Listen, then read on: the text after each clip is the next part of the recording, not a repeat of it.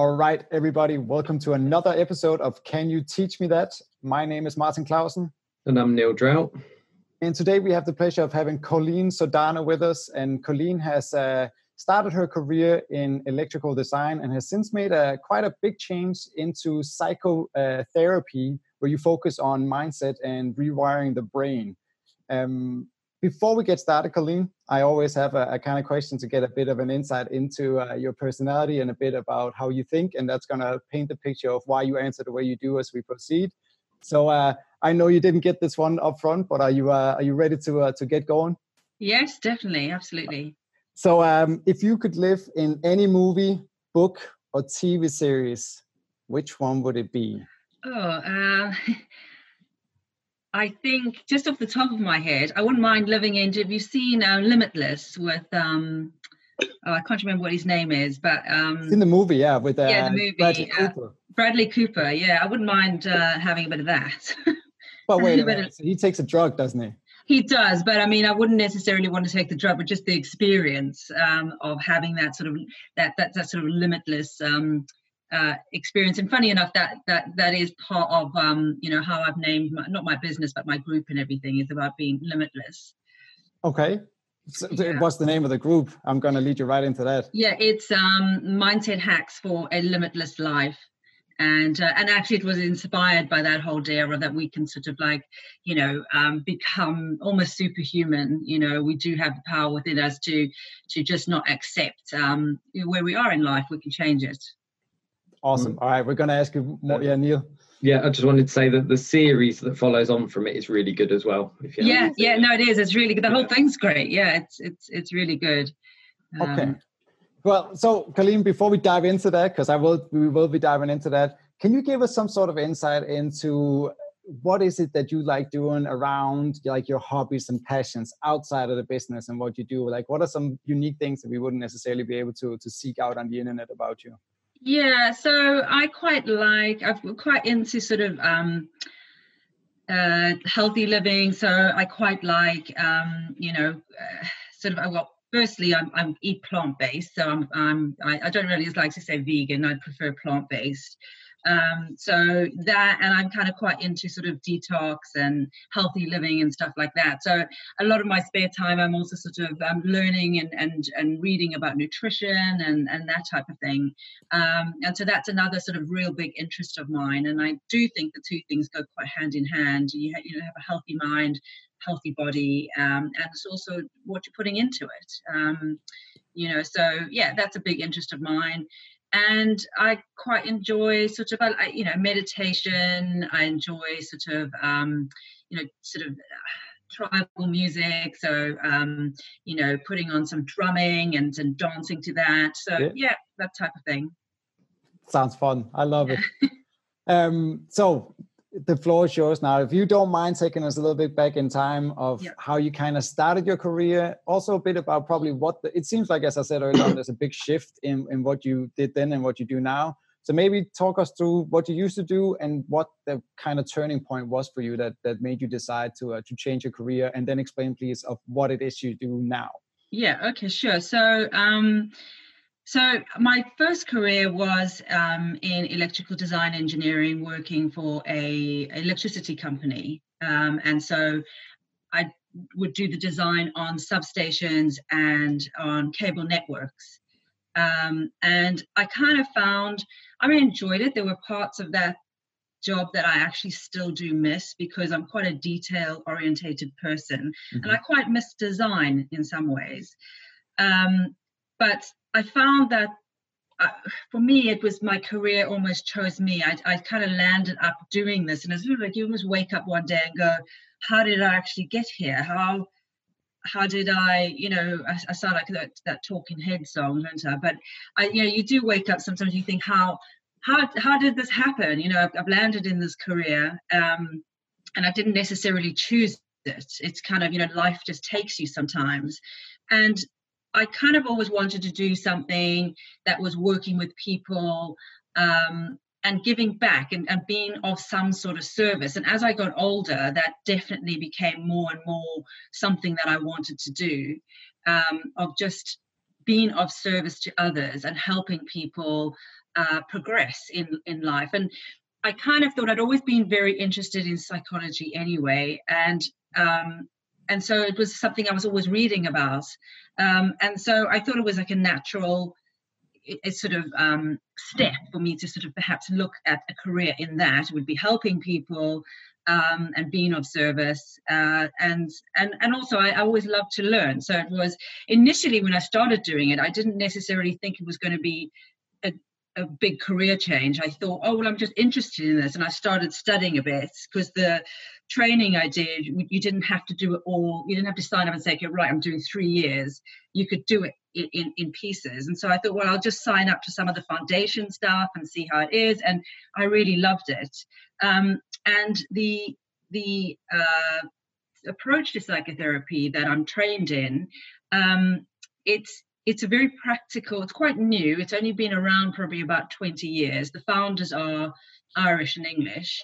And it's only been around about 20 years, but it's very practical. So it's based in all the human sciences. There's a lot of neuroscience, evolutionary science. So it's not just about psychology. It's looking at how we are as, what do we already know about the human condition?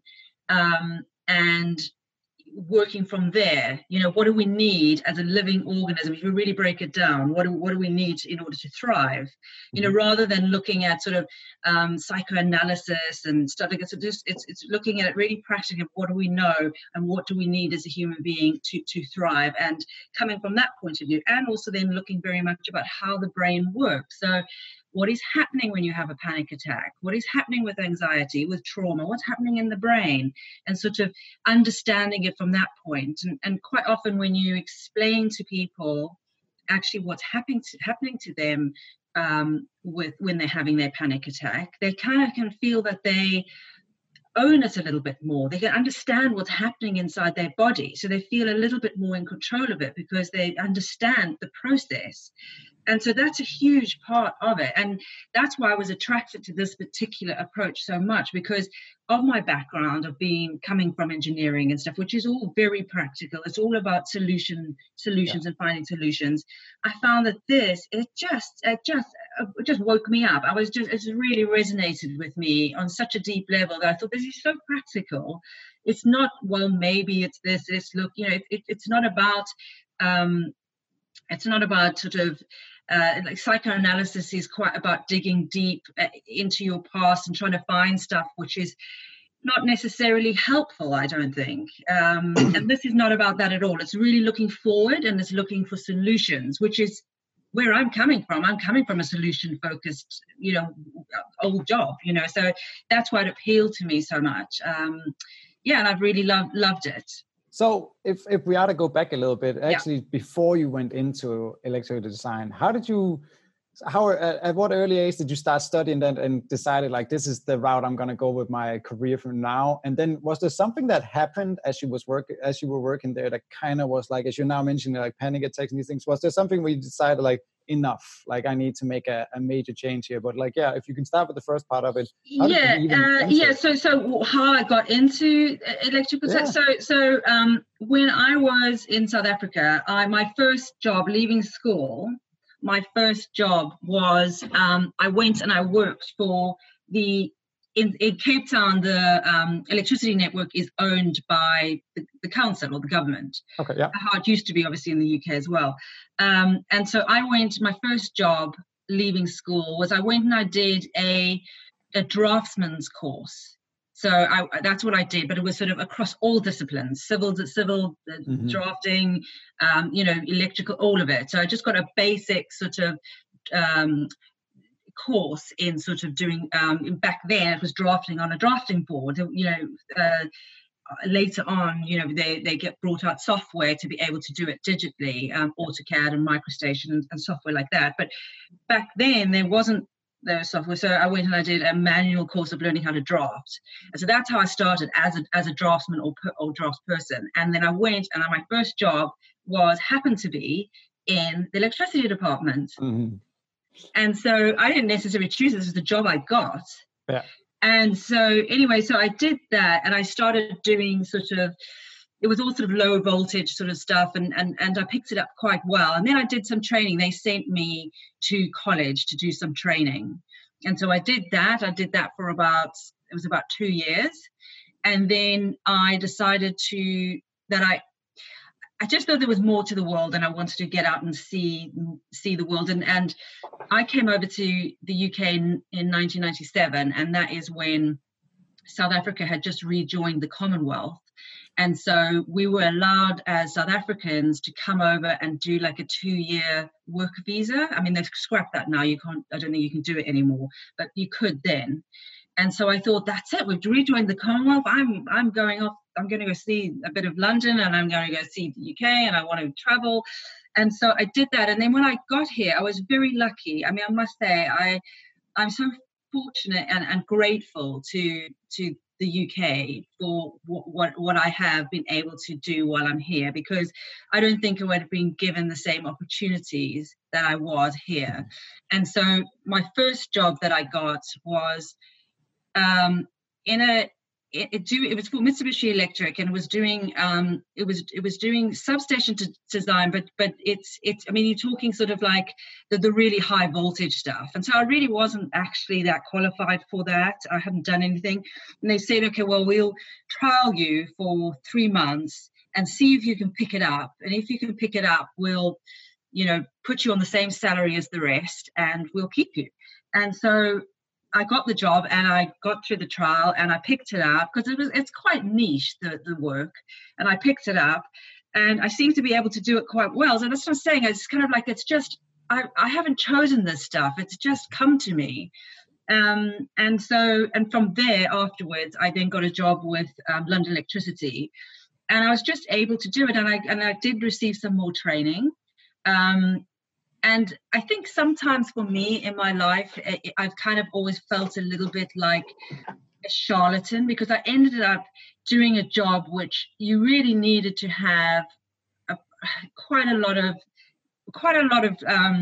I suppose like quite a big degree behind you, and I never got that, and everybody I was working with did. And so quite often I felt a little bit, I mean, it's beyond sort of imposter syndrome. I often felt like I really shouldn't be there, and everybody just assumed, besides of course the people that employed me, assumed that I had a certain level of education with it, and actually I didn't. I had received quite a bit of training, but I didn't. So there was always that part as well, that I just felt I needed to, I don't know, like I needed to do more. So either I needed to make the decision for my own peace of mind that I go and actually get better qualified formally in what I was doing and go and actually do a formal degree, or actually leave it and go do something else. And I thought, well, my heart's not in there anyway. So that's when I took the decision that actually I needed to go and do what I really wanted to do. And as much as this career had been wonderful and I had been given amazing opportunities, it wasn't really what I wanted to do. How quick was the turnaround then? If you don't like, so how quick from you started having these thoughts to actually taking the plunge? I'd been having the thoughts, to tell you the truth, for quite a few years of thinking, what should I do? How should I do it? I knew that I was feeling, because I really wanted to get on top of this feeling of feeling a bit like a charlatan. So I knew I needed to make a decision. Either I'm going to stick with it and I'm going to go and commit and go and get the degree. It was not, I mean, they didn't care. I mean, I was absolutely fine. It was me that had the issue. And so I knew I had to make a decision. And I thought, well, why am I doing that? Why am I going to invest more of myself into this? Mm-hmm. But it did take quite a few years of sort of playing with it and not really knowing what I should do before I actually made the decision. And then it was more sort of, well, let me just try these foundation courses in the psychotherapy that I was doing and see if I like it. And I really did. I loved it. And I thought, gosh, this is actually what I really should be doing and what I want to be doing. Yeah. So did you wait till you're completely qualified until you decided to actually pack in your job and work for yourself? Or? No, I didn't. I was not quite qualified. I was almost qualified because I'd started doing it. It was something that I could do part-time. But the final bits, I wasn't quite qualified before I left. So it was probably about a year, just under a year. before I was fully qualified. And basically what happened was the last project I worked on in electrical design engineering was for the Queen Elizabeth Olympic Park. So it was doing all the design work, the substations and all the network that needed to go on the Olympic Park. And so it was such an amazing project. I'd been based on the Olympic Park for 7 years. I saw it being built around me. It was an incredible project and an amazing team to work with. And I thought, you're never gonna beat that. I might as well just go out on a high. That being my last project, and just let it be. And so obviously the Olympics was in 2012, and then I stayed for 1 extra year to do some legacy work. And then I left. And so, yeah, and then I was qualified in 2014. Yeah. Yeah. And so take us through. So now it seems like you're in what you're doing now. So what, if you in layman terms can try to take through, because I love these kind of things about success, growth, and all the keywords that I saw that you've written to here. So what is it specifically? What's the day looking like now? Like what can we, if we were clients of yours, what would that look like? Yeah, so I see probably about, it depends on depends on my day really, but I probably see about 3 to 4 clients a day. And so, I mean, it depends on what people, it's very much led about what someone wants. I'm not sort of, to what they want to work on. So at the moment, because it is mostly psychotherapy that I'm doing, it's very much about, what people come for. They come for anxiety, they come for feelings of, and yes, there's a lot of feelings of, I just don't feel my life is working. Can you help? So there's kind of a lot. It doesn't have to be all depression and stuff like that. Sometimes it really is about how do I go about making a more content, fulfilled life for myself. I just feel all the time that life is a bit dull, or I'm not sort of achieving. So my day really varies about who is coming through my door of what I'm doing, but ultimately it still comes down to basically the main crux of it is understanding what makes us fulfilled as human beings, and it's about emotional nutrition. So just as much as we need physical nutrition to thrive and to survive, we also need emotional nutrition. And so it's very much helping people find out where they're lacking certain things in their life for their emotional needs, and where they're not getting it properly, and how do we go about that. And that does also include things like fulfillment, and how do you achieve fulfillment and stuff. But it's also sort of it's other things like feeling in control. Have you got autonomy in your life?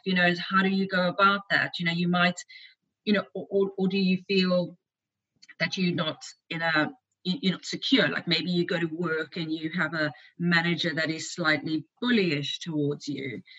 So it's looking at all the aspects of of your life and the emotional needs that perhaps aren't being met, and how do we go and get those met for you well. And sometimes obviously it's that's in its simplest term, but obviously if someone's coming through my door and actually they've also experienced a lot of trauma in their life, then you really have to deal with that first before you can help them with getting their emotional needs met, because that in itself will stop them getting their emotional needs met, because they're still holding on to trauma.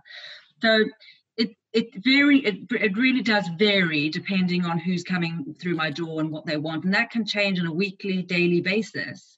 So if we go back then a little bit again, sorry for jumping back and forth, but it's when you say something, I get reminded of something. So when you started this, how did you go about actually entering such a new business, which is now into consultancy and somewhat of a different field of what you were coming from?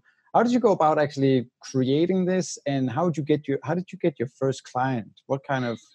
Yeah, so I mean, there's a lot of obviously registers that you can belong to, And so I got myself registered on all the official registers where you could possibly get registered.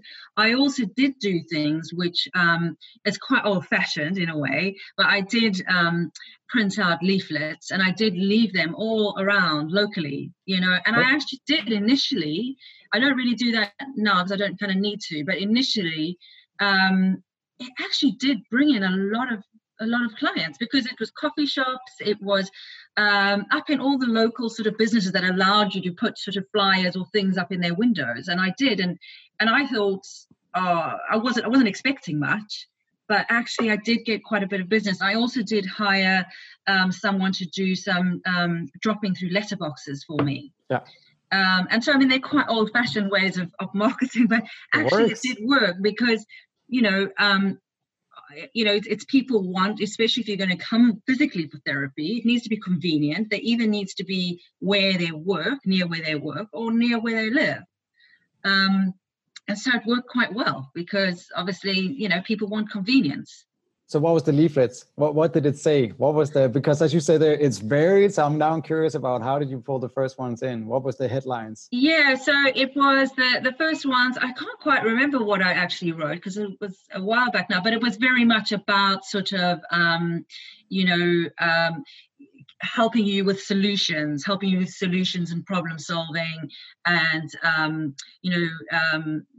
achieving the things. You know, I think I wrote something about, it was a little bit like questions. Have you experienced da-da-da? Are you experiencing? It was a bit like that. So I had a series of a few questions, and then it was a little bit about me and how I could help if they were experiencing those problems.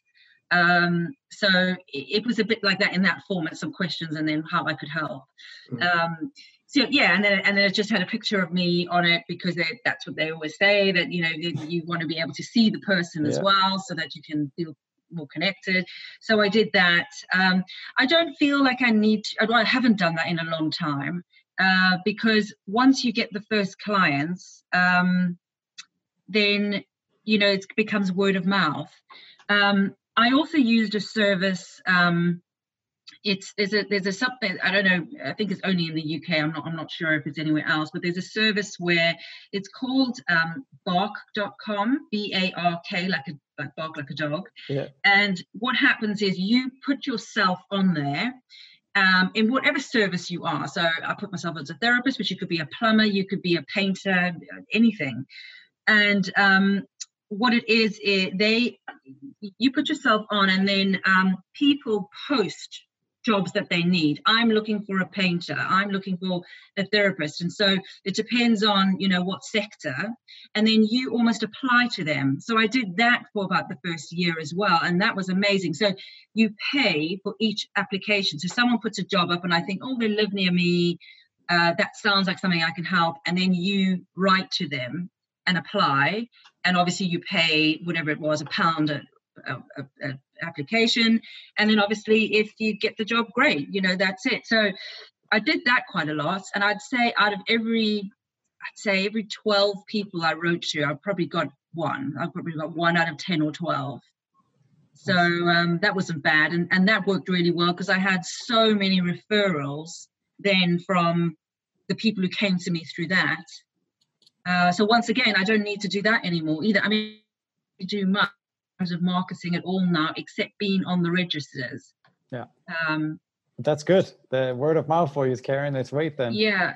So Neil, I know you had a question before, so I'm going to let you ask this one before you actually got on, Colleen. I feel like this is relevant now. Well, I think we were just discussing the difference between a psychotherapist and a psychiatrist. Yes. Okay, well, I mean, a psychiatrist, well, there's three, isn't there? Psychologist, psychiatrist, and psychotherapist. So a psychiatrist is a doctor who has then specialized in psychology, but they're a medical doctor first and foremost. And so they are allowed to prescribe medication. I mean, this is certainly how it works in the UK. I'm not sure about anywhere else. And so they're allowed to prescribe drugs, you know. And then a psychologist is someone who's gone and done a psychology degree, and I mean, you get different types of psychologists as well, and then they specialize in, whatever type of psychology.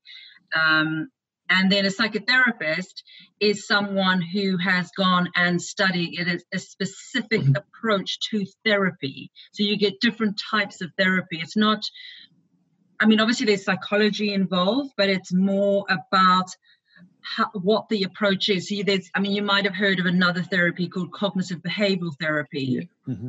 That is also, so that you wouldn't need to go and study, you wouldn't need to go and have a psychology degree. You can go and learn to become a cognitive behavioral therapist, and then you are a CBT therapist.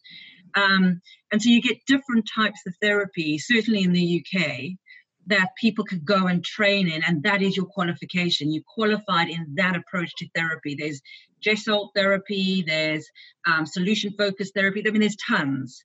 And that is kind of half the problem, is that actually there are so many, because actually to be a psychologist as well doesn't mean that you're a therapist. Just because you've studied psychology doesn't mean that you're a therapist either. You need to go and learn how to be a therapist. So, because you've just got a psychology degree, so it's different. And so that is half the problem, certainly in the UK, is that there are just so many different approaches to therapy that it's actually a bit of a mess.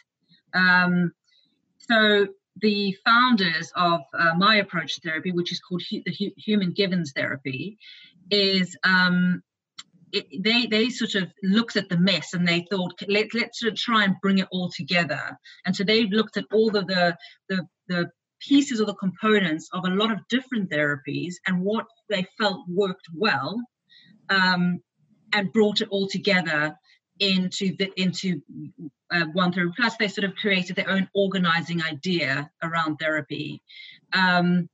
Because things like cognitive behavioral therapy, there's some amazing bits to it. And if anybody's a cognitive behavioral therapist now, they'll probably come and hunt me down and want to shoot me. But there's a lot of things that aren't so great about it. So it's very much, cognitive behavioral therapy is very much, as the name says, you're dealing with cognition, you're dealing with your thoughts. And so it's about changing your thoughts and, yes, behaviors as well. But it's working with basically the neocortex part of your brain, which is your thinking brain. And so you could never, ever help anybody really with CBT, cognitive behavioral therapy, who has trauma, because trauma doesn't work, or it doesn't get lodged in that part of your brain. So trauma gets lodged in the unconscious part of your brain, which is the limbic system of where your flight and fight response gets triggered from. Trauma and the pattern of trauma gets that's where you need to be working. And so no amount of thinking or cognitive sort of processes are going to help with that. And so as much as it's amazing in many ways, there's certain things that it's not so good at.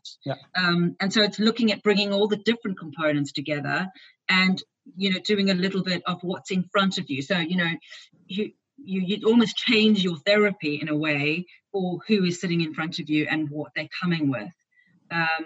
So as I say, this approach is very much about looking at the brain and looking how we process information, and certainly it's very sort of good at helping with trauma, because it's understanding the neuroscience of trauma and then working with techniques to help with that. So it's getting into that unconscious part of the brain. So it's very, sorry, Nico. Sorry.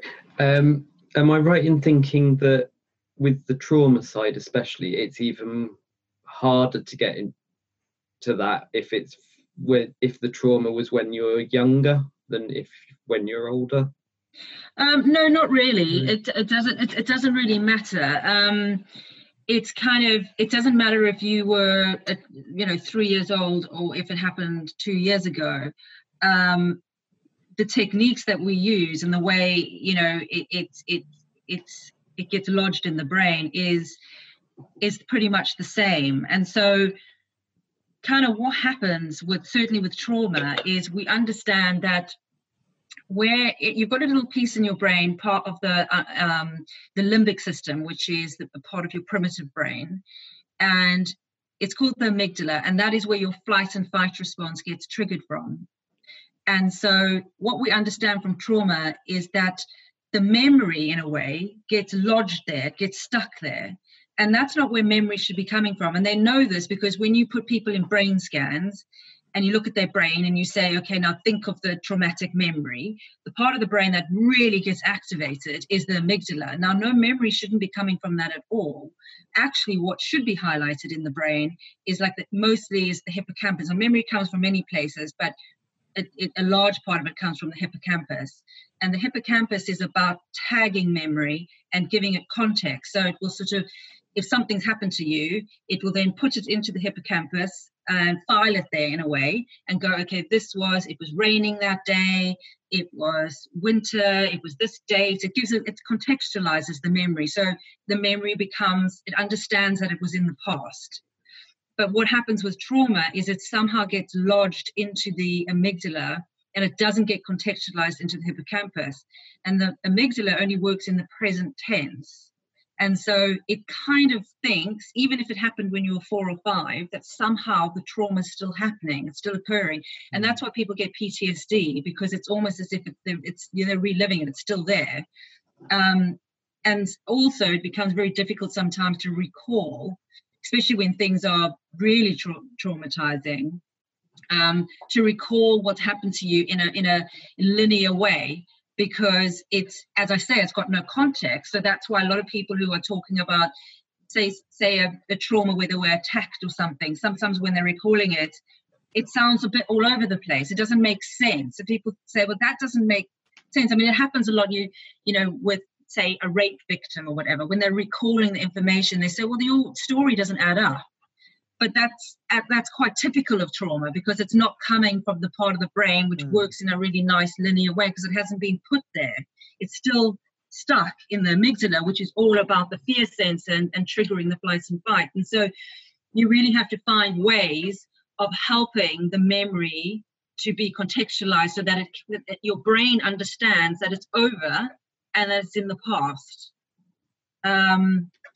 And so we work with techniques to help that happen, but it's also about, on a deeper level, basically the brain is a pattern matching organism, and basically what happens is you've got 2 pathways of fear. So the first pathway, and this is a neural pathway, the first pathway is a bit not inaccurate. It gets you out of danger, but it's fast. So it can be prone to making mistakes, because it's all about just getting you out of danger as fast as possible. So the first pathway goes to your amygdala, and it pattern matches of, what do I understand about what this is happening in front of me, or the smell, or the sound, or this feeling, or whatever. And it goes, oh, I've got a pattern stored that this is danger. And so it fires off the flight and fight response. What happens in a hundredth of a second later, it goes down the second pathway and up to your neocortex, which is giving you a more detailed analysis of the situation. And then you go, oh no, it's not a snake, it's a stick. But then you're hiding behind a tree. You know, it's got you out of the danger.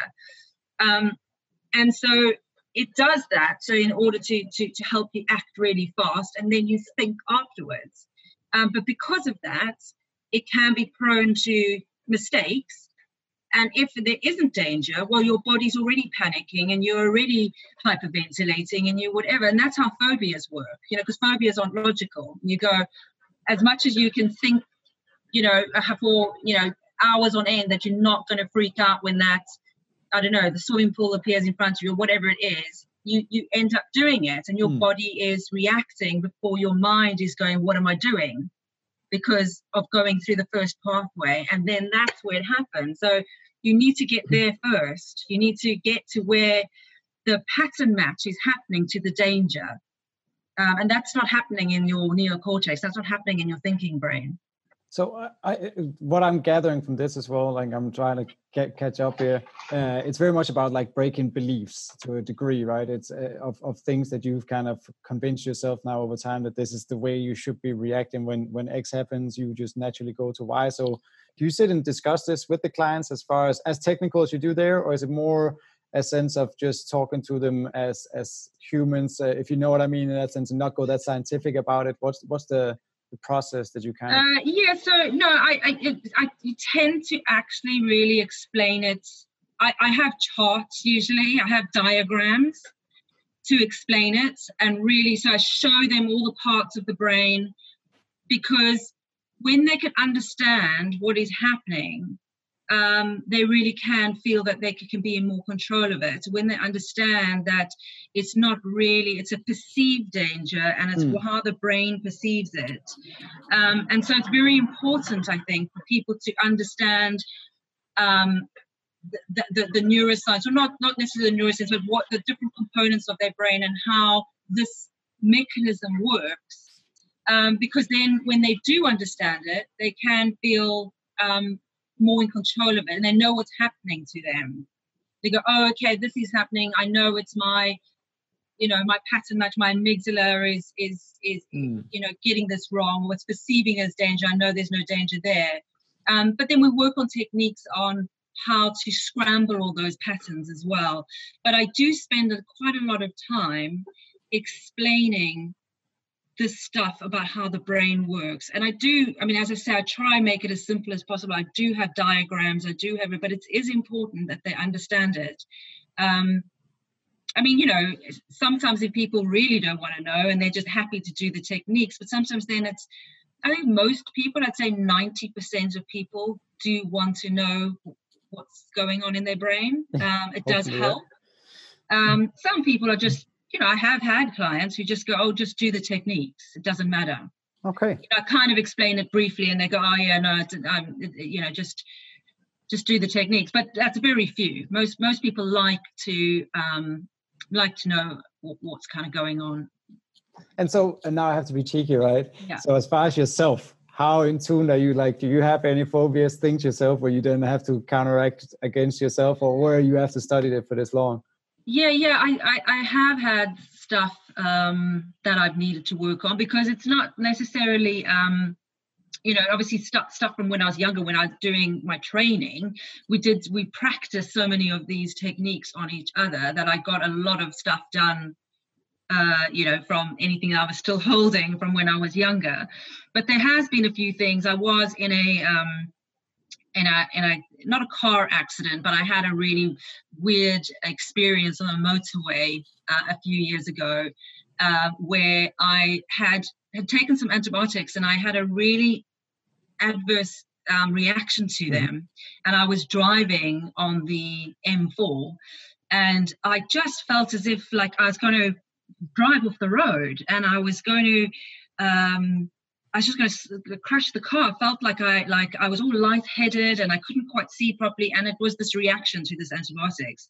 And so I had to pull over, and it really sort of, because that was quite traumatizing, and also it's about sort of that piece of road being on the motorway. I found afterwards, because my in-laws live in Wales, and so I do go on the M4 quite a bit.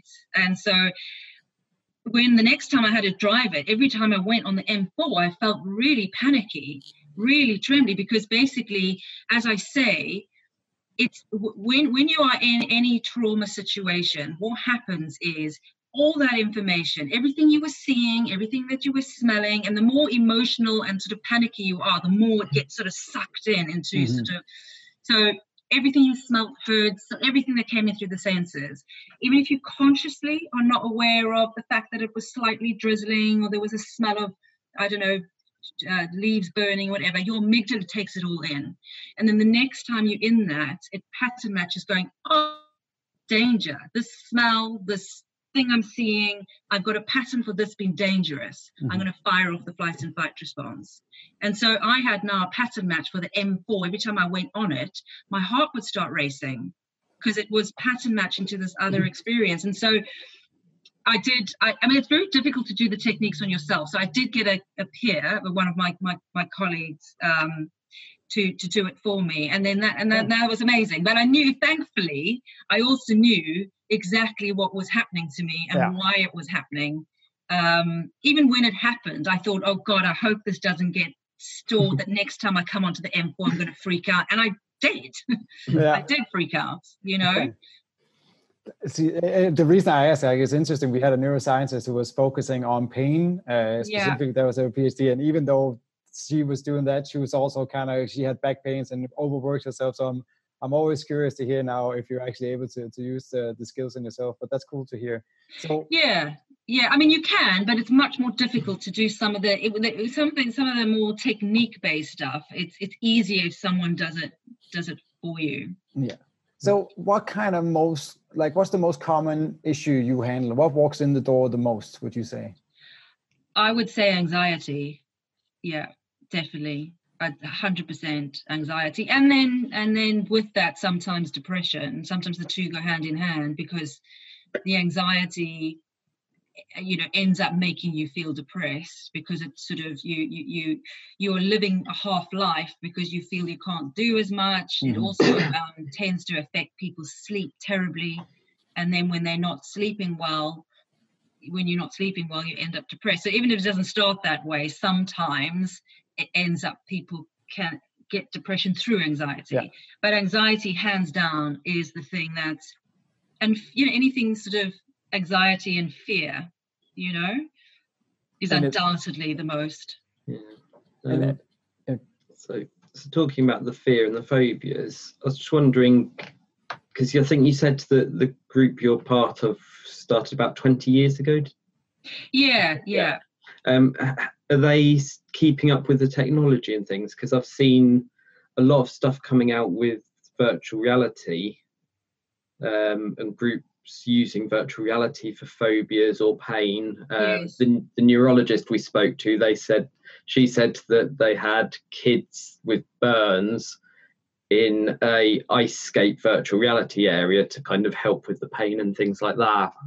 Yes. Yeah, no, they definitely are. They kind of, because their whole thing is that, it needs to be almost like a living organism. The therapy constantly needs to be updating, constantly needs, you can't ever just be, this is what it is, and it has to be evolving all the time. And so it is, but the way that those technology-based type things work is really similar. You're doing the same thing in terms of how you are sort of you're treating the brain. You know what I mean? You're teaching the brain a new pattern. And so I know I've also seen it with people with phobias, where it will be like a little spider on the screen, and then the spider will be bigger and go bigger. So you're teaching the brain that actually the thing that you are seeing, you don't need to fire off the fight and fight. You don't need to get that panic. So you're teaching it a new bit of learning in a way, and doing it really, really slowly. But ultimately, you're still kind of doing the same thing of what you're trying to achieve inside the brain. That is. There's different ways of getting it. Yeah. So in regards to, if we are to touch on the anxiety there, what is I know you've alluded to the fact that you're trying to rewire the brain for success more and having a kind of a different mindset about it. What are some easy tips perhaps you could advise people that are suffering on anxiety? And I imagine anxiety in all shapes and forms, right? It could be social, it could be even... Yeah. So, I mean, what I would say, a tip for someone who's experiencing anxiety is, generally what happens is when you are anxious, we tend to overbreathe. And so even though you're not realizing it, when someone's having a panic attack, of course, they're hyperventilating and you can see they're overbreathing. But most of the time, anybody who has anxiety is overbreathing in a way. And so it's very much about being aware of your breath, slowing your breath down. But if ever you're in any certain circumstance where you feel particularly anxious, you must firstly, know that you're probably overbreathing. And then you can do something which is called 7-11 breathing. And so you breathe in for the count of 7 and you breathe out for the count of 11. So I don't know if you know, like the old-fashioned thing when someone was having a panic attack and they would give them a brown paper bag. Yeah. And so, that would not look so great if you're having a panic attack on the bus and, you're in your meeting at work, as I said, with a brown paper bag. But this you can do without people knowing that you're doing it. You can do it really discreetly, the 7-11 breathing.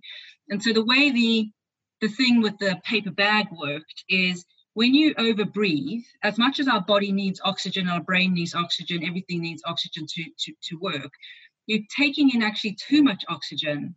And so the way it works is that you need CO2 to release the oxygen off the red blood cells in order for the oxygen to be utilized by the body. And so that's why the paper bag thing works well, because you're breathing in carbon dioxide, and then it loosens the oxygen molecule, and then the oxygen can be used. So actually, even though you're over breathing and taking in so much oxygen, you've been starved of oxygen. And so what the 7-11 breathing does is it balances the oxygen levels to the CO2 levels within your bloodstream, and so that you are, you calm the body down. But also what it does is it allows basically the emotional brain, which is where the flight or fight response gets triggered from, it calms that part of the brain down. And so when we are panicking or in any sort of stressful situation, it sends sort of inhibitory signals up to your thinking neocortex brain, because it's not about complex thoughts, it's about taking action. And so this will help get that part of your brain online as well. So if you're ever feeling stressed in any situation, you go in to do a presentation and your head goes blank, that's why, because it's stopped your neocortex thinking properly.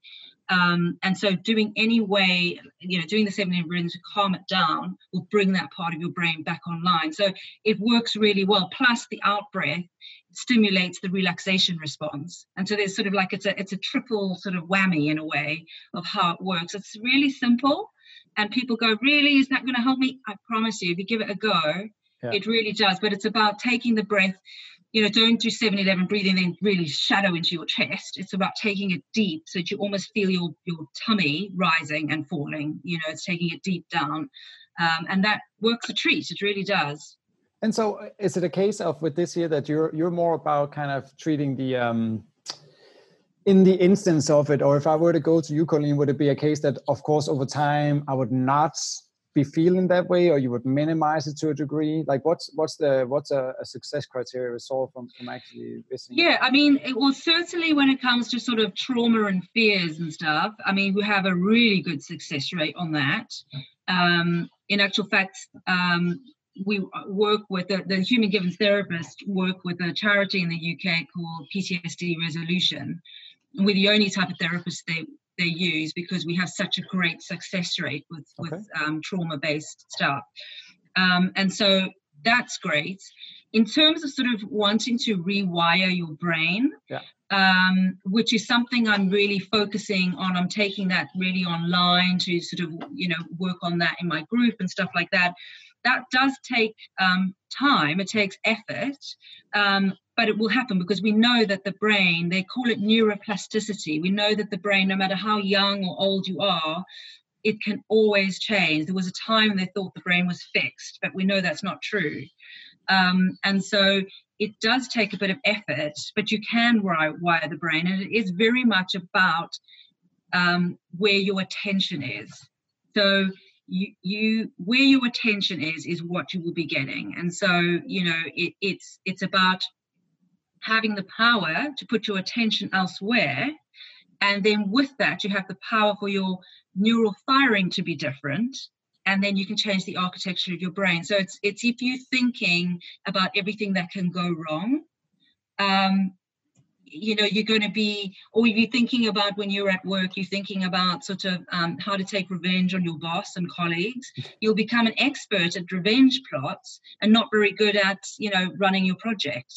So it is very much about being very aware of where your attention and your thoughts are, and being conscious. So consciously changing where your thoughts are, so that eventually it becomes a new habit of thinking.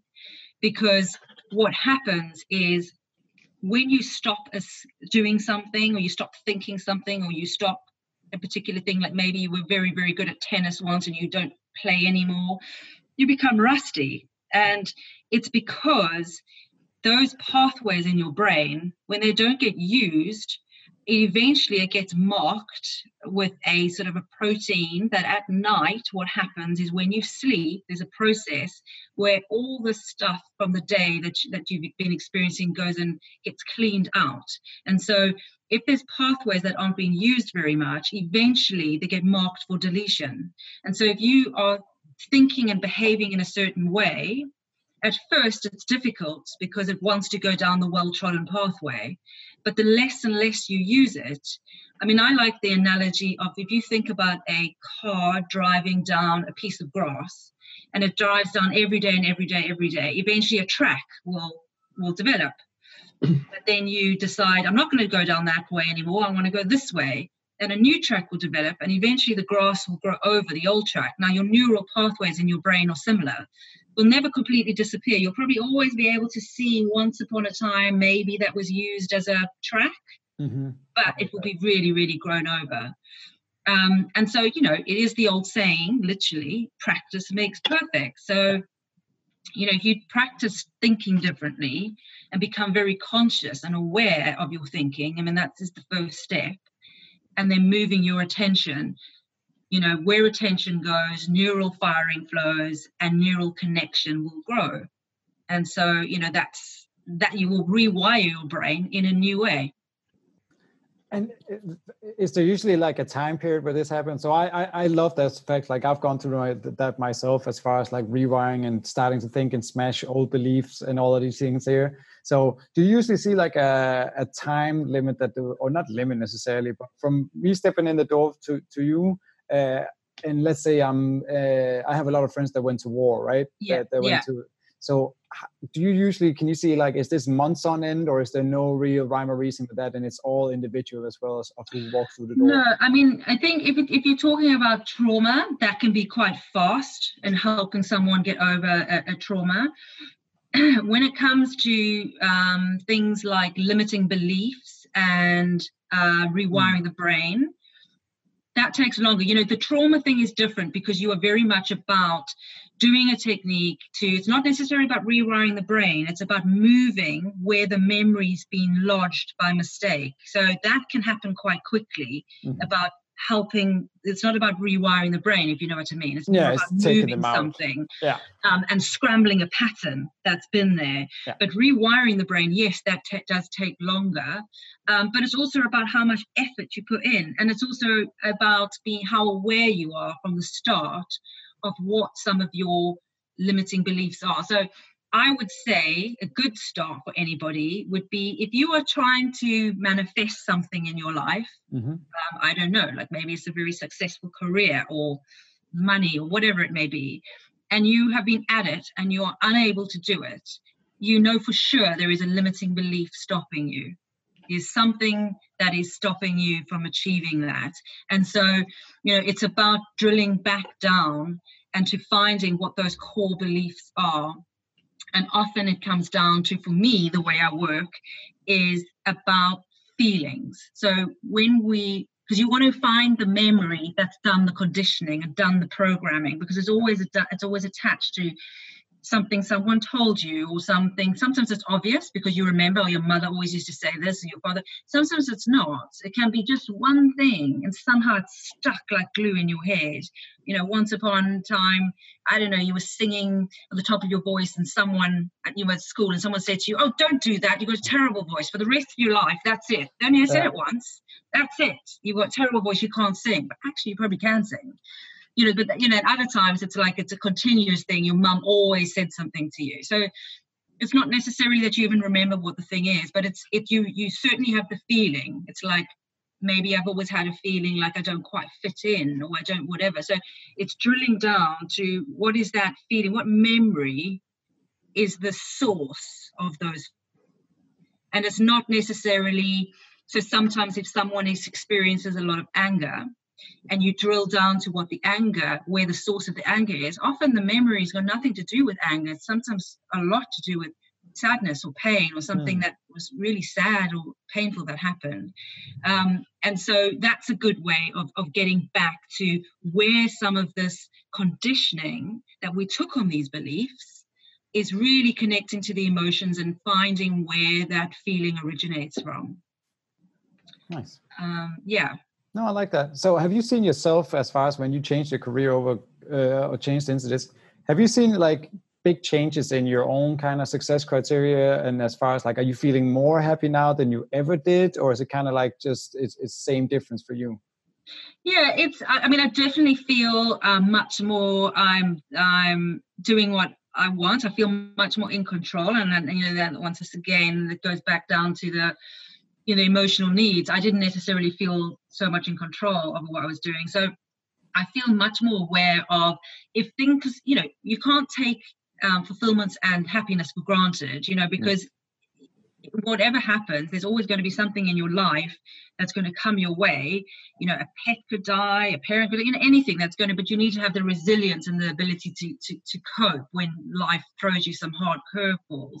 And so I'm very aware of seeing now and being aware of what these emotional needs are. And often I need to, well, not often, but I do have to sort of every now and then I've got a little form to check it, and I have to fill it in sometimes and just check where I am on some of them.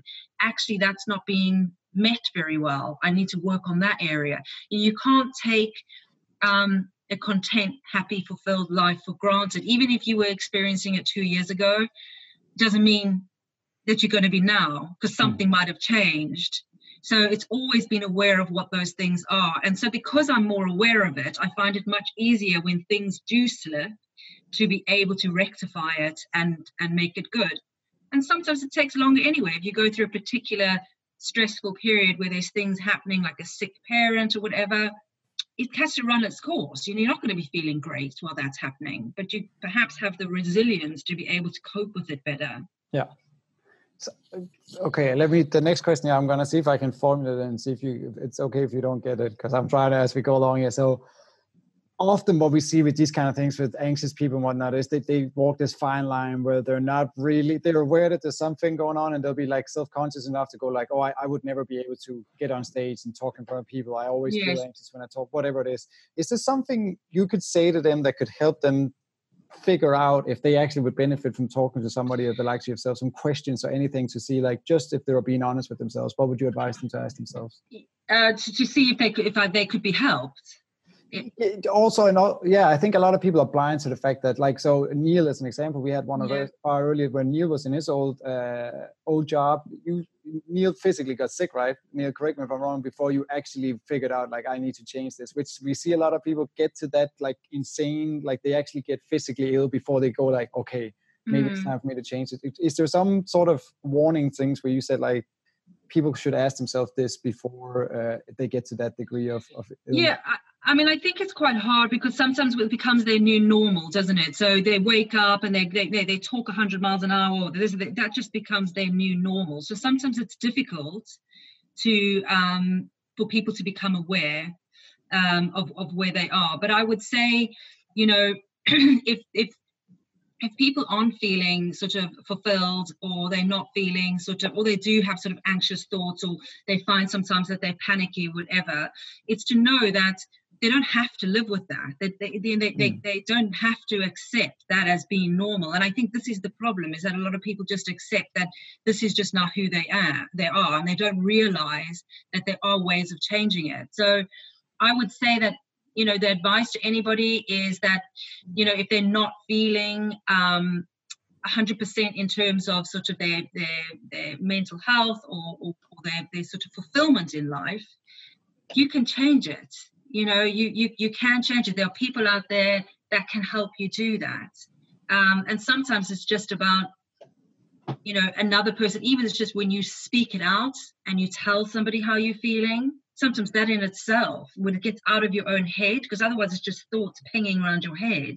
Sometimes when you write out what you're feeling, and when you see it, even, in black and white, you go, okay, yeah, perhaps that's not that normal, these things that I'm feeling. But when it's going around your head, so I would think, that's a good way, is to write out how you're feeling. Yeah.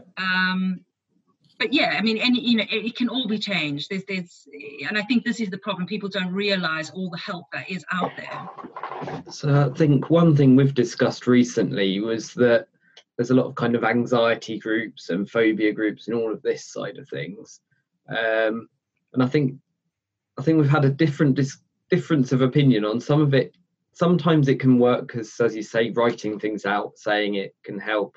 But on the other hand, I see a lot of people where they'll say something, other people go, oh yeah, I do that too, and then they just sort of go, okay, that's normal then. So I don't know how to combat something like that. Yeah, I mean, it's not it's sort of like not normalizing it. So I think that's the problem, isn't it? Is that when other people say that they are experiencing it, I think this is the problem, is that sometimes it's not necessarily helpful, is it? So you get these groups that are then gathering and almost sort of like allowing each other, sort of like, it's like bad behavior, isn't it? It's sort of like you could live in a family where someone does something, and all if the family will back you up, even though society are going, that's not a good way to behave, it becomes like acceptable. So as much as the groups are good for support, sometimes actually it's a bit of a hindrance. I mean, I think, I'm not saying what's not good is going over and over and over stuff. So when I say write something down, it's perhaps just to get it out of your head the once. It's not just sort of, when you are reliving stuff and you keep on talking about stuff, you're actually embedding all that stuff deeper and actually potentially making it worse. So I don't know. I mean, I think the support groups are great in some ways, but I think people need to be careful as well, because you could just almost sort of be making it worse where, oh yeah, okay, well, that's acceptable. You also experience that. Oh, okay, so this is normal. No, it's not normal. It's just there's a lot of you experiencing it, Well, this one is maybe a bit this is a tough one, I'll say. So I've joined a few of those on Facebook just to actually take a peek at it and see kind of what was the level of it from friends and family and the ways I've been feeling myself. I'll say one thing that was staggering was to see, and this seemed to be predominantly a North American issue, but as far as like the medicine also that's out there that people will fill themselves with, what's, without like putting you too much on the spot, but what's your stance on that? And I can just, to help you, say, like, for me, I'm not a fan at all. It seemed like very detrimental to the whole thing, and you don't. Yeah. No, I don't push drugs at all. So as I say, the School of Psychotherapy, their approach and their idea is to try and be as drug-free as possible.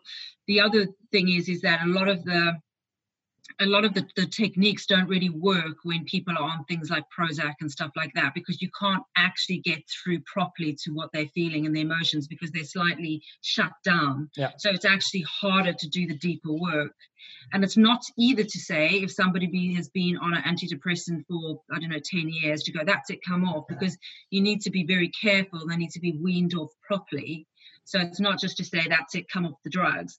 But at the same time, there are many things that you can do naturally. So there's studies that show, with depression and stuff like that, how just by doing some exercise and things like that, it can also increase the serotonin in your brain and stuff like that. So it can work just as well as a antidepressant.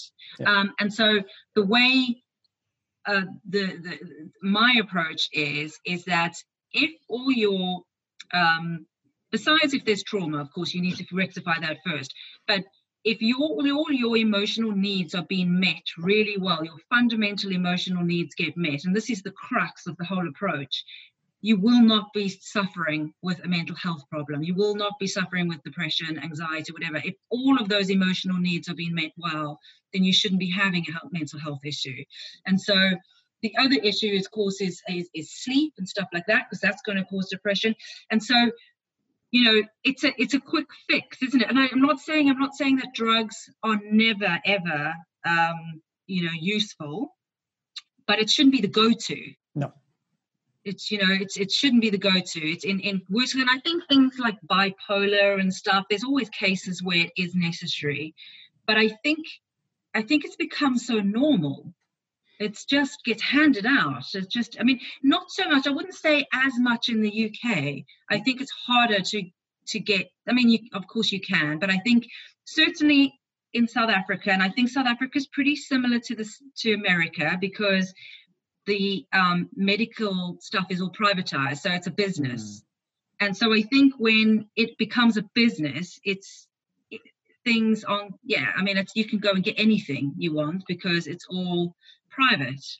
And so I think they're much more drug heavy in South Africa as well. So like, the kid just shows one little bit of problem with attention and they're on Ritalin before you know it. You know what I mean? Yeah. Whereas in the UK, I think that's much true. I mean, it's not to say that you can't go private and get it. But once again, that also then comes down to you need to be able to afford all of that in the UK, whereas most people are probably doing the NHS. So whereas in South Africa, it's not, everything is private. It's all, it's all big business basically. And so they're much more drug happy, I mean, I think on all of the American TV and films, pretty much every mum in the shows have Prozac. Yeah. And all the kids are on attention deficit drugs, the smallest thing. I mean, I know in South Africa, it's all those kids. I mean, they do not have attention deficits. They just want to do better in their exams. And so they all get prescribed, Ritalin or whatever it may be, Yeah, I think the way I see it is if you've got a knee injury and you're on painkillers, it masks the injury, so you don't notice it, so you're more likely to damage it more. Yes. Because you're not paying attention to it. Absolutely. And I mean, the thing is that there's so many side effects. So, so serotonin, which is one of the neurotransmitters in the brain, which is like causes, it's a happy chemical, if you like. So the antidepressants often stimulate the production of serotonin. But actually a lot of, I think it's about 80%, something like that, 70 to 80% of the serotonin actually is in your GI tract. And so a lot of people who are taking antidepressants then start having digestive issues, because that's the thing. As soon as you start taking a drug, and that goes for anything, not just mental health stuff, you start to throw the balance of your body out in another way. And your body is constantly trying to balance itself out. And so does that also mean that if you're taking a drug to produce more of it, will your body try and balance that out, so trying to produce less? So when you come off the drug, would you be producing less than you were originally? Well, I think it would the idea is that it helps you, because they're saying that you're not producing it. So, but there's no evidence to show which one comes first. And so there's a lot of data that shows, or studies that show, that when you go into depression, then your serotonin levels will drop. So is it the depression that's causing the serotonin to drop, or is it the lack of serotonin? Because people say, it's a chemical condition, it's a chemical imbalance. Well, is it, or has the depression caused the chemical imbalance? So it's a bit of a chicken and egg, and they can't say that it is, it's because you've got lower serotonin, because the depression causes it anyway. So in theory, it would go back when you come off the drugs. It should go back to the same thing, because you need the drugs to help you produce it. But if you've got all your other things in place for your life, then those things should be produced naturally. That's probably not being produced because you have sunk into depression, because you're not getting a lot of emotional needs met in your life, or you've got trauma. Is that weird known doing gap? Like me and Neil discussed that before. So for myself, I've changed a lot of habits that I have just had to come to terms with were bad habits. I knew the whole time, right, Colleen, they were bad habits. I knew that, but I let it slide, and tomorrow was always a new day, until finally recently broke it. And that's this podcast as a part of it, of just venturing out there and putting yourself out there and seeing what will come of it, and meeting people like yourself. But like for me now, I wake up, I take an hour, or I walk a kilometer every morning as I get out of bed, right? Started running, and all these things that even for years we've been hearing many people and experts say, like as you say here as well, exercise and these kind of things. And you find yourself just going like, I know I'm supposed to do this, but I'm not doing it. And I can definitely say that, to just co-sign to what you're saying, that once I started doing these things, I had to eat it up and be like, they were right, as easy as it was to just actually do these things, and it's had such a positive impact. So I hope that message comes through to people. Like, it is fairly simple to just begin. Don't try to like climb a mountain from the get-go. Like, start small with changing your habits. And I can imagine that's what you're practicing as well with your clients. Yeah, absolutely. Just do something that is in your that you feel you can tackle. So that is that, especially if someone's coming to me and they're really depressed, you go, okay, well, let's agree on one thing that you can do. You just do one thing at a time. The other thing that is incredibly powerful, which people don't realize, well, they do, but they're sitting on an amazingly powerful tool that people just don't use enough, is your imagination. Your imagination is probably the most powerful thing you have.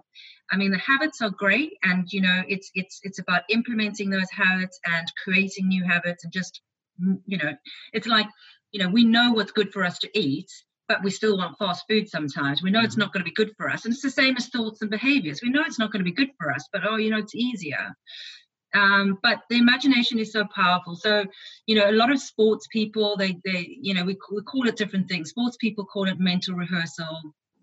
And, I think, what's his name? The swimmer, Phelps, he kind of was on record saying that he felt visualization, mental rehearsal and visualization, helped enormously to his success. And what we know about the brain is that parts of your unconscious brain do not know the difference between reality and your imagination. So that's because your imagination actually evolved after the things like the flight and fight response and all of that. And so that's why you're able to turn on your flight and fight just by thinking certain things and imagining certain things. It's very powerful. And also there's been studies showing how when you do something like visualize something, it can grow the same neural networks in your brain. So they did studies with people doing piano exercises. One group physically practiced it for 3 weeks. The other just had to imagine doing it. And when they looked at the neural maps, the same neural circuits had been created. And so if you keep on imagining something awful happening, your part of your primitive brain thinks it's happened. So if you keep on imagining that presentation at work going badly, well, you've probably presented it really badly, probably 20 times. But if you use your imagination to sit and just close your eyes, just imagine the presentation going like you want. Maybe you do fall over a word or two, but you save it and you come back, because it's also got to be realistic, as well. But then the more you do that, and rehearse it, the more the unconscious part of your brain, that primitive part, thinks, oh, what's the problem? I've already done it 20 times perfectly. So when you walk into doing it, it feels calmer.